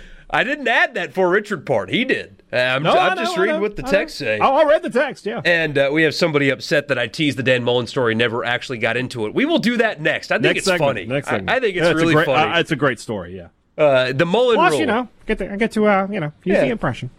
I think you should do the entire back and forth. Entire segment. See what I can do. We got that coming up in the next hour. Yeah, Dan Mullen is mad that somebody snitched on him. You've also got a crowd noise situation in the NFL. They have regulated the crowd noise. Part of it is really cool with how they're developing the natural sound, the crowd noise, that it's going to be there. But it also kind of, for lack of a better term, screws over a team like New Orleans that has a real home field advantage. We'll explain that coming up as well, plus your texts. Bunch of big contracts in the NFL were signed over the weekend, including a quarterback. So what does it mean for Dak Prescott? We'll talk about all this coming up in the next hour. Sports Talk Mississippi. 601-879-4395 is the text line. We'll be right back. Fast first 2 hours.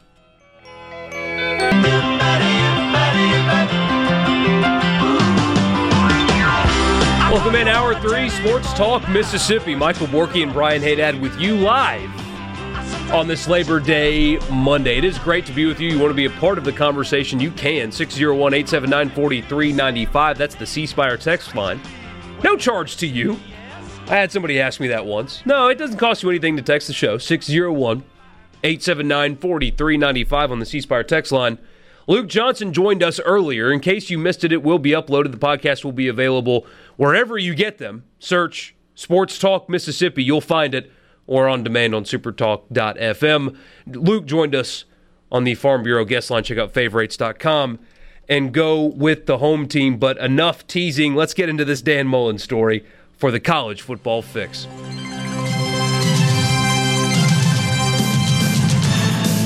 College Football Fix is driven by Ford and your local Mississippi Ford dealer. Stop by and test drive an F-150, and you'll see why right away. It's been America's best-selling truck for longer than I've been on Earth, 4 decades. You'll find out why. Stop by at one of your local Mississippi Ford dealers. Test drive one of those F-150s. Treat yourself to a brand new Ford. Dan Mullen is upset. Oh, yeah. because somebody been snitching on Dan Mullen and the Florida Gators. This probably applies to Mississippi State as well, but it's being called the Mullen Rule now. Dan Mullen, shockingly, is not a fan of what is being called the Mullen Rule. His Gators, and when he was at Mississippi State, they did the same thing, typically do not wear jerseys during pregame warm-ups. They wear something else, whether it be like an Under Armour shirt or something else. They do not identify themselves with what they're wearing on the field in pregame warm-ups. That makes it difficult to figure out who's preparing to play and who may be hurt or is serving a suspension.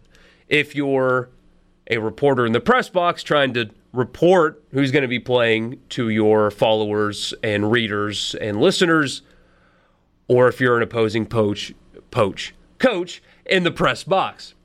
That changes this year. New NCAA rule says players must be wearing their jersey or have their number available on their body while they go through pregame warm-ups. Dan Mullen, in a Zoom session, said...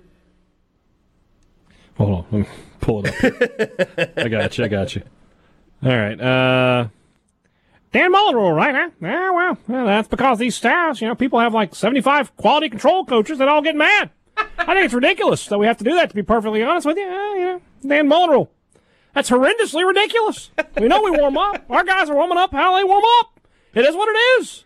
Go ahead. What's your question? That's my rant on it. So he's asked, well, who do you think turned you in? Well, who do you think? Georgia? You said it, not me, buddy. Check out my Yeezys.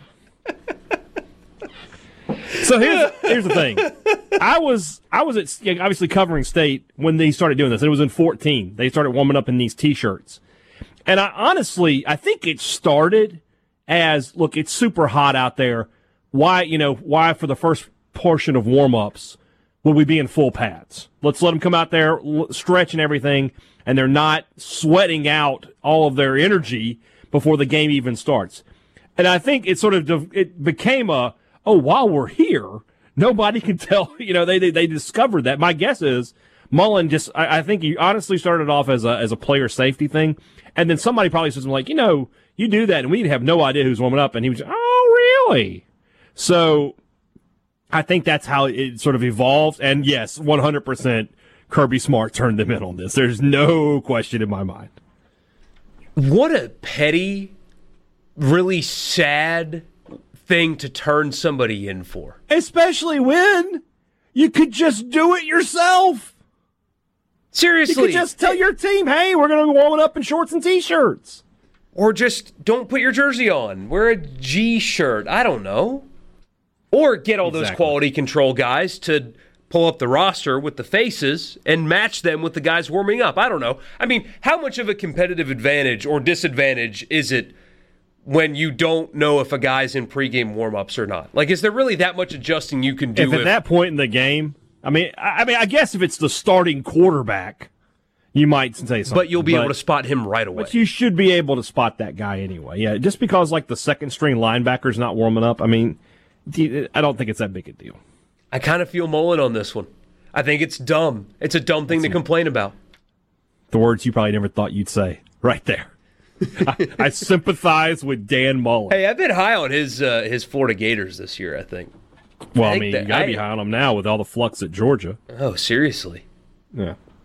So how do you handicap that move in the SEC East? We have yet to reveal. You might have already done them on your podcast or elsewhere, but we have not revealed them on this show. The plan is for us to do it the week before SEC play begins. That's my plan. Yeah. But did the Jamie Newman thing affect the way you look at the East at all? I've been trying to think about that. Because either way, I'm going with a transfer, right? I'm going with there's no experience at the quarterback position for Georgia. Either way, Newman started some games. JT Daniels started some games at USC, but it's not like Fromm is back. So I still think Georgia's the more talented team, and I still believe in Dan Mullen's ability to choke in the big game. So, but that said, I mean, right now, if you said pick that game, pick the cocktail party, I would pick Florida. Speaking of, we played a Lane Kiffin press conference a couple weeks ago. We've got not an entire one, but a very significant portion of Mike Leach's press conference. You'll hear Brian Haydad's voice on it. They had a scrimmage over the weekend. Was this their first scrimmage as a team? Yes. Okay, so after the first scrimmage, a lot of insightful answers from Mike Leach. Is there anything, and we'll play this here coming up in a few minutes, is there anything that you learned from almost 20 minutes on Zoom with Mike Leach? Just that he likes where his team's at, which I was surprised by. I thought Leach, in the first couple times we talked to him, been like, we're behind, I'm not sure where we are. On Thursday, he said, not seeing the separation I like from the quarterbacks. And then he came out on Saturday, he's like, I'm cautiously optimistic. I think we're further ahead than I thought we would be. So that feels like good. And to me, that sounds like the offense. I don't know what to make of the defense yet. We're supposed to talk to defensive coordinator Zach Arnett sometime this week. But from an offensive standpoint, it sounds like he was pleased with how his quarterbacks and his receivers played. First time you're being able to talk to Mr. Arnett? We talked to him week 1, but that was where he came out. He was very blunt and was like, we're not even close to what we need to be. One of the most honest statements I've ever gotten out of a coach. But people are making a lot about Mike Leach's system and all that stuff, but the defense is... That's where all the questions are. That's where all the questions are, and that's where you're going to see probably a more unique system in college football. Not that everybody airs it out the way Mike Leach does, but you have some air raid elements in a lot of college football. You don't have a whole lot of 3-3-5 out there. No, you don't. And with the question marks Mississippi State has defensively, it's going to be, that's where the season will make or break. If they're just halfway decent defensively, they can win 5-6 games, maybe even, pull off an upset and get to 7. If they're not good defensively, everything's going to be a shootout and sort of feel like 4 wins might be the ceiling for them. So don't know enough about the defense right now. I know they've got some players I like. Love Pickering, love Marcus Murphy. Harold Thompson is as solid as they come, but they've got some question marks for sure there, especially in the secondary. And depth as well, right? Depth, yeah. Well, I mean, depth's always going to be an issue at Mississippi State. They don't recruit the same way that Alabama, LSU do. You think about the 2018 defense, that's about as good as you're going to find. But we just need a hospital around here that'd be willing to funnel money through their charity to... That's how. Well, I mean, a hospital would more than likely work against Mississippi State. Where the medical school is. State needs like a giant engineering firm to come in. A big veterinary clinic. Something like that. Yeah. Now we're talking. Is my dog going to be okay? No, but they got a 5-star safety that you will not believe. I think. Yeah. I'm interested to talk to Arnett, but I think Mississippi State. Offensively, I think they feel pretty good about where they are. I mean, I wasn't too concerned. Costello sure things don't exist, but he's seen it. He's seen it and done it, and he's got the measurables. He's got everything you need. Kylan Hill, we know what you've got there. And Mike Leach has made a career out of turning guys you've never heard of into 800,000-yard receivers. So, State's got plenty of those. They got plenty of guys you've never heard of. So we'll see what happens. So we'll hear from Mike Leach coming up next, a post-scrimmage, the first one of camp so far. Can we call it fall camp yet? It is September. Is it fall yet? Supposed to drop into the low 80s. Yeah, it's fall camp now. For the first time in years. Yeah, it's fall camp. So we'll hear from Mike Leach first, post-scrimmage media op of fall camp. A lot of answers about quarterbacks and offensive line and stuff like that coming your way next. Then we'll get into some of this NFL contract news. You had big signings and a big trade deal with Jadeveon Clowney, big signing for Deshaun Watson, and of course, anytime a quarterback signs a deal, the question, what does it mean for Prescott? All that coming up next. Sports Talk Mississippi. We'll be right back. All right, we'll get right into it. Mike Leach, after a scrimmage on Saturday, met with the media, including Brian Haydad. He starts by answering a question about his backup quarterback, or one of his backup quarterbacks, Will Rogers.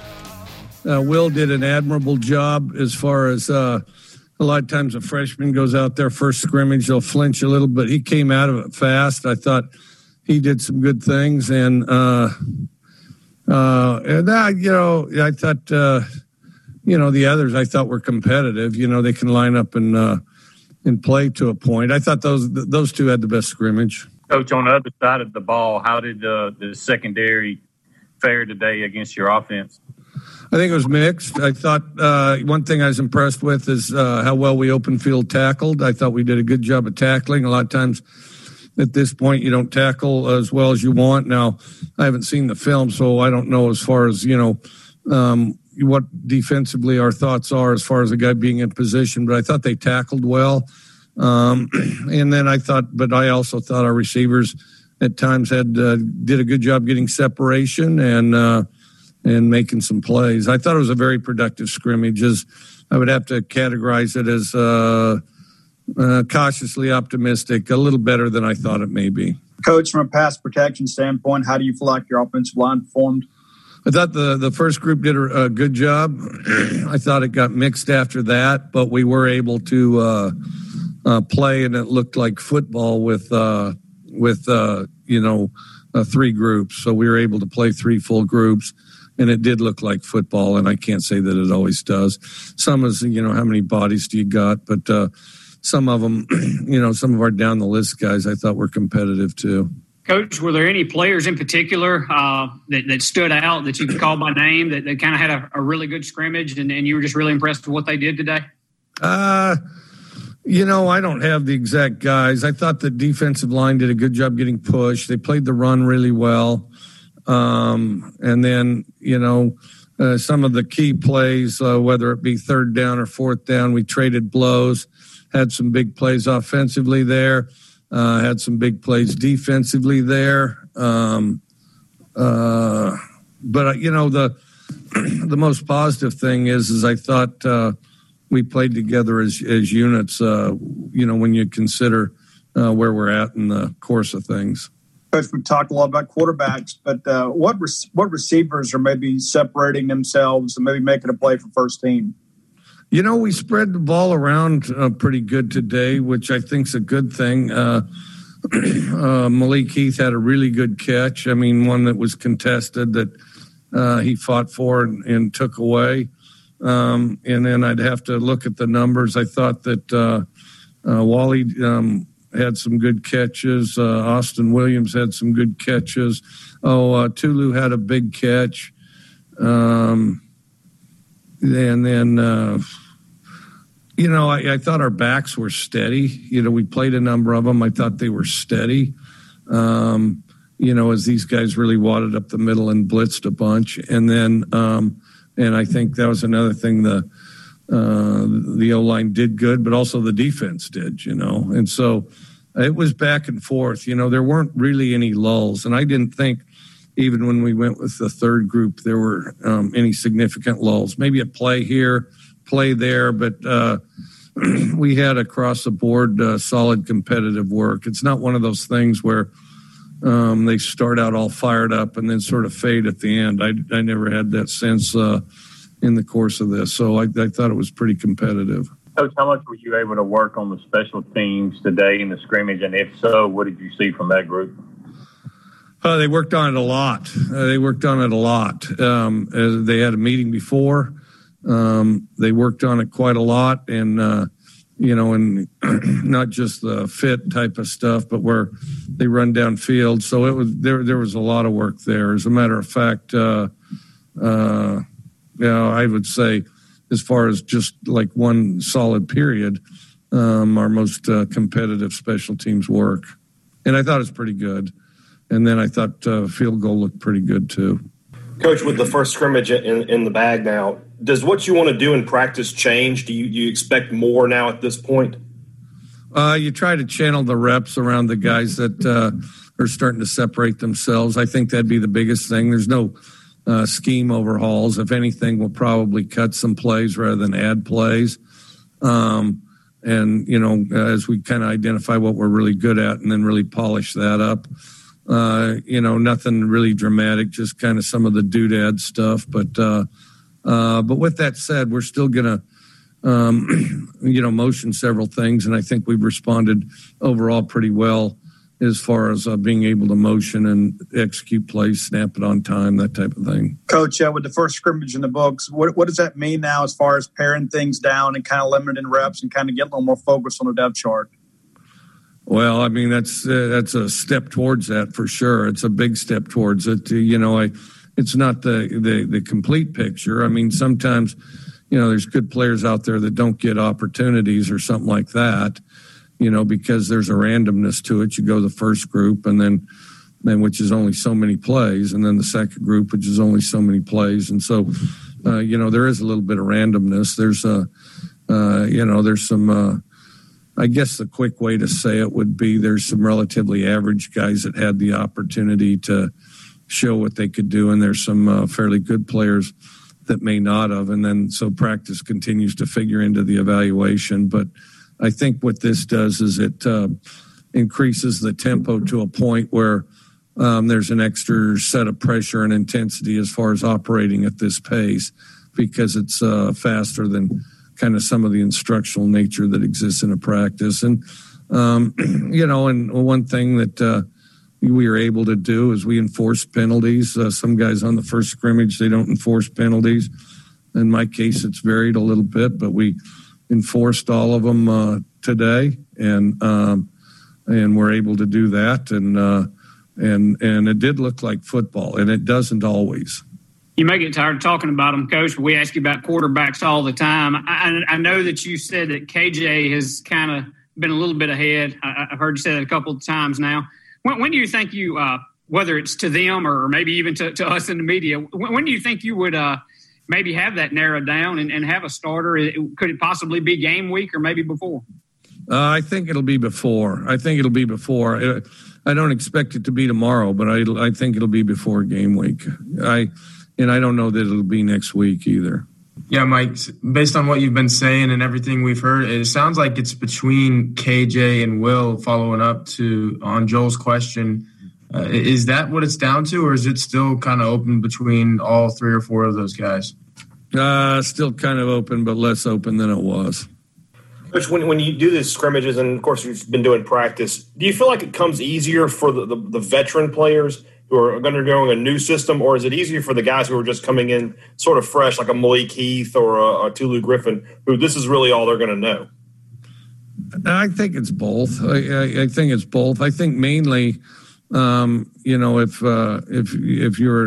had to pick one, I'd go with the experience. I think the experience is definitely appealing because they have the ability to adjust, and here's because some of these guys have had to adjust to a couple new staffs, and so then I think experience is something that's hard to for a young guy to defeat. But there's definitely some youth and enthusiasm out there that guys just really excited to be there and really hungry to show what they can do. And I thought both were exhibited today on all sides of the ball, all 3 sides.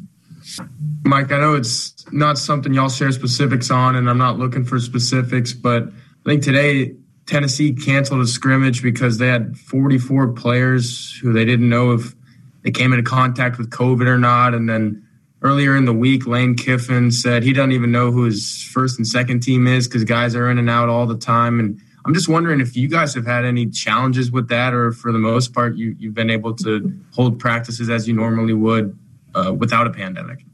Knock on wood, we have. Yes, we have. And we've had a pretty complete group, and I don't know if it's luck and circumstance, but I do know that Thomas Callens, our trainers, and those guys have been very vigilant on everything they do as far as the testing, the masks, and then routines for separation and those type of things. That was a little bit of Mike Leach after the scrimmage on Saturday. And for what it's worth, that last question, that was incorrectly reported by ESPN. So not the reporter that asked the question, but ESPN incorrectly reported that Tennessee had 44 players that were out due to COVID. That is not true. That was inaccurate. The number of players that actually tested positive was 8. They held out a few more that were in contact with those 8 but did not test positive, and the rest were injury or other things. So in typical sports media fashion, that made its rounds, and everybody, oh my gosh, Tennessee, 44 players out due to COVID. That was misreported, and the correction, as we talked about Friday, didn't get the play as the original inaccurate report. But as is tradition in the COVID world of sports reporting. We'll react to some of what he said, then turn the page over to Deshaun Watson's contract and what it means for Dak coming up next. It's Sports Talk Mississippi. We'll be right back.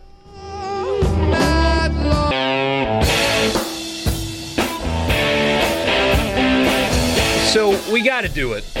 Sports Talk Mississippi, Michael Borky, Brian Haydad with you. Enough people are talking about where we got to do it. And I think it's not as cut and dry as some people do regarding the now open Southern Miss job. Friend of the program, Joel T. Coleman, Brian Haydad's podcast partner, says this on Twitter. Will Hugh Freeze get the Southern job? Who knows? But if he did, he'd be slated to make a trek up to Stark Vegas on November 18th, 2023. Mark your calendars. And everybody's very quick to point out that he makes over $2 million at Liberty, and Jay Hobson was making about $500K at Southern Miss. But a couple of things of interest to me. Number one, Jerry Falwell is no longer at Liberty. You would presume that they would fill his role with somebody that actually has real Christian values and will run the university like it's supposed to. But maybe, we'll see. But his buddy Falwell's not there anymore. You think they'll promote Freeze is what you're saying? No. I'm saying his buddy Falwell's not there anymore. And party's over. Let's be honest. Even though Liberty pays more, if you want to be taken seriously as a head coach to return to the SEC, which you know is his goal, Southern Miss, you are taken more seriously being the head coach at Southern Miss than at Liberty, especially with the clown show that's gone on over there. It's true. So, look, the guy didn't turn it down. He wasn't going to get it, but left $16 million on the table when he left Ole Miss. But he was, at one point, a top 10 paid coach in college football. He's got money. It's there. I don't think it's as obvious as, well, he gets $2 million at Liberty, he would never consider Southern Miss. I don't think it's a road that Southern Miss is going to go down. I'd be really surprised, honestly. I'd be surprised if they went down that road. But I think if it was offered to Freeze, it would be more than just a quick no, because Southern Miss gives you more credibility than Liberty does when you're looking for a step up in the coaching world. I believe that to be true 100%.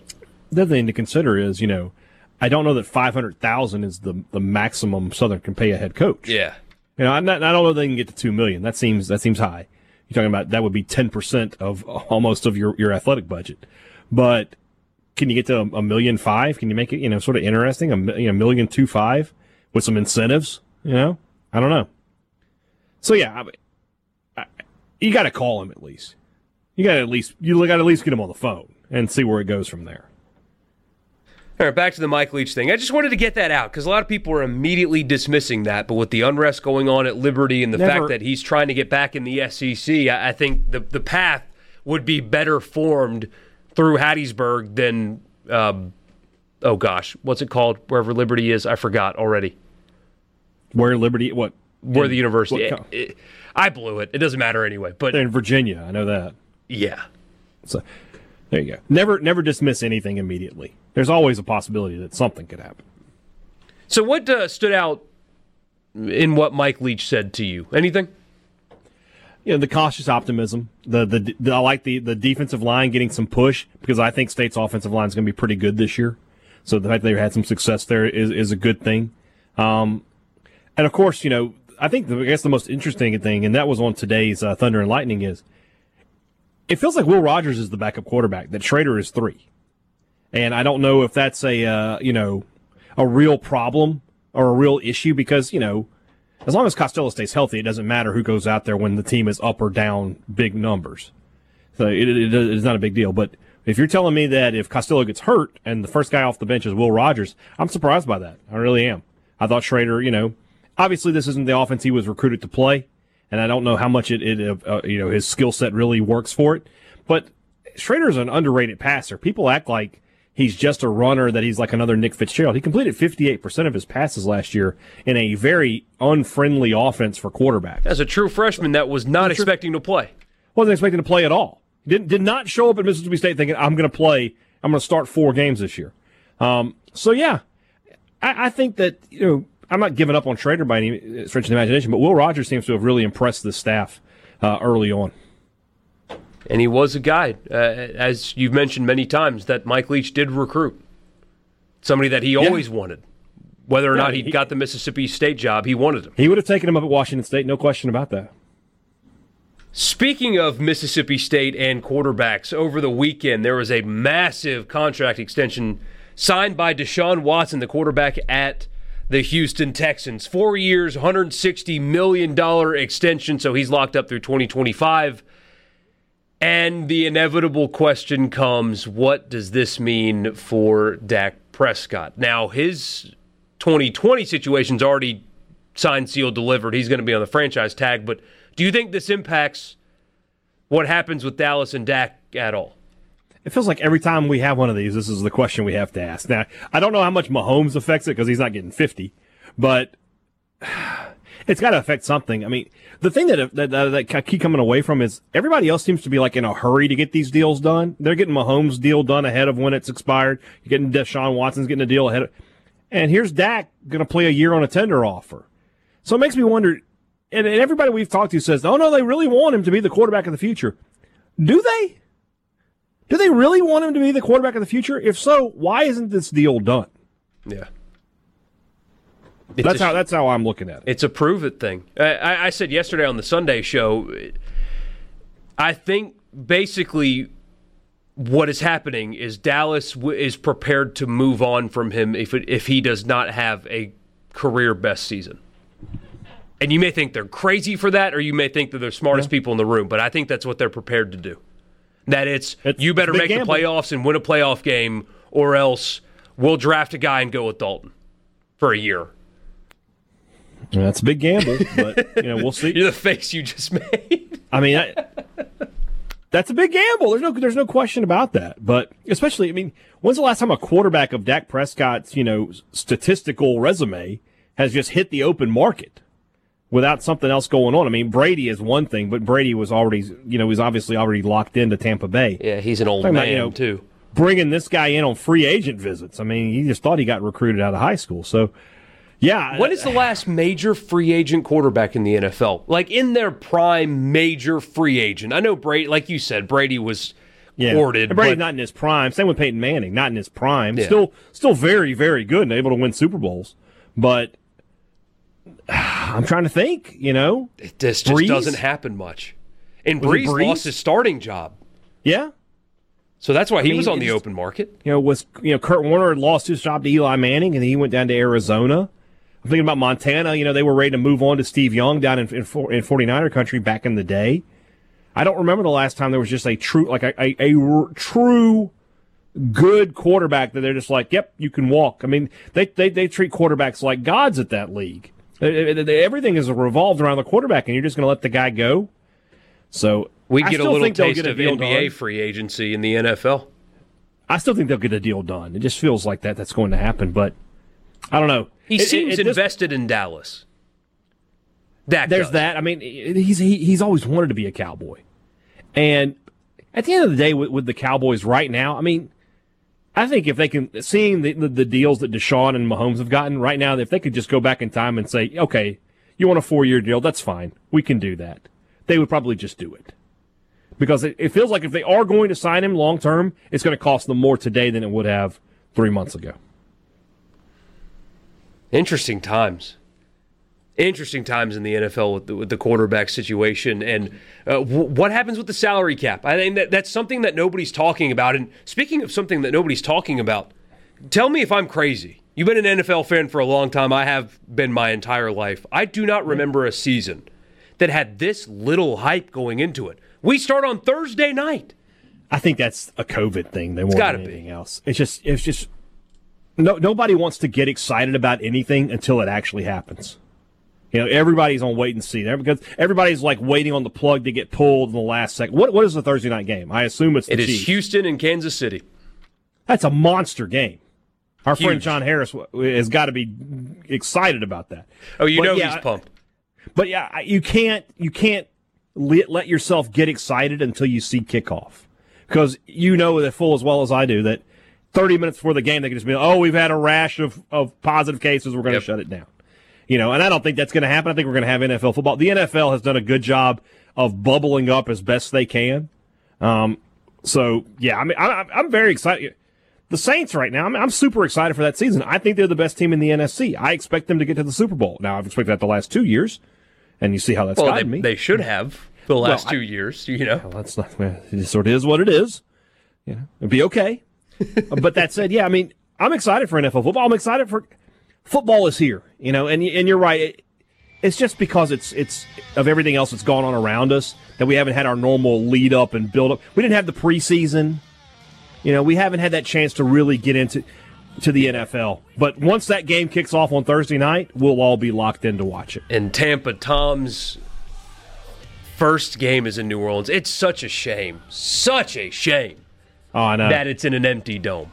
But if only we worked for a media organization that we could get credentialed by. I'm sure we could if we wanted to go. You can make that happen. I'd get kicked out quickly, though, I think. You got to be quiet up there, Borky. You're not allowed to cheer. Trust me. I don't know if I could do that. A SuperTalk Mississippi media production.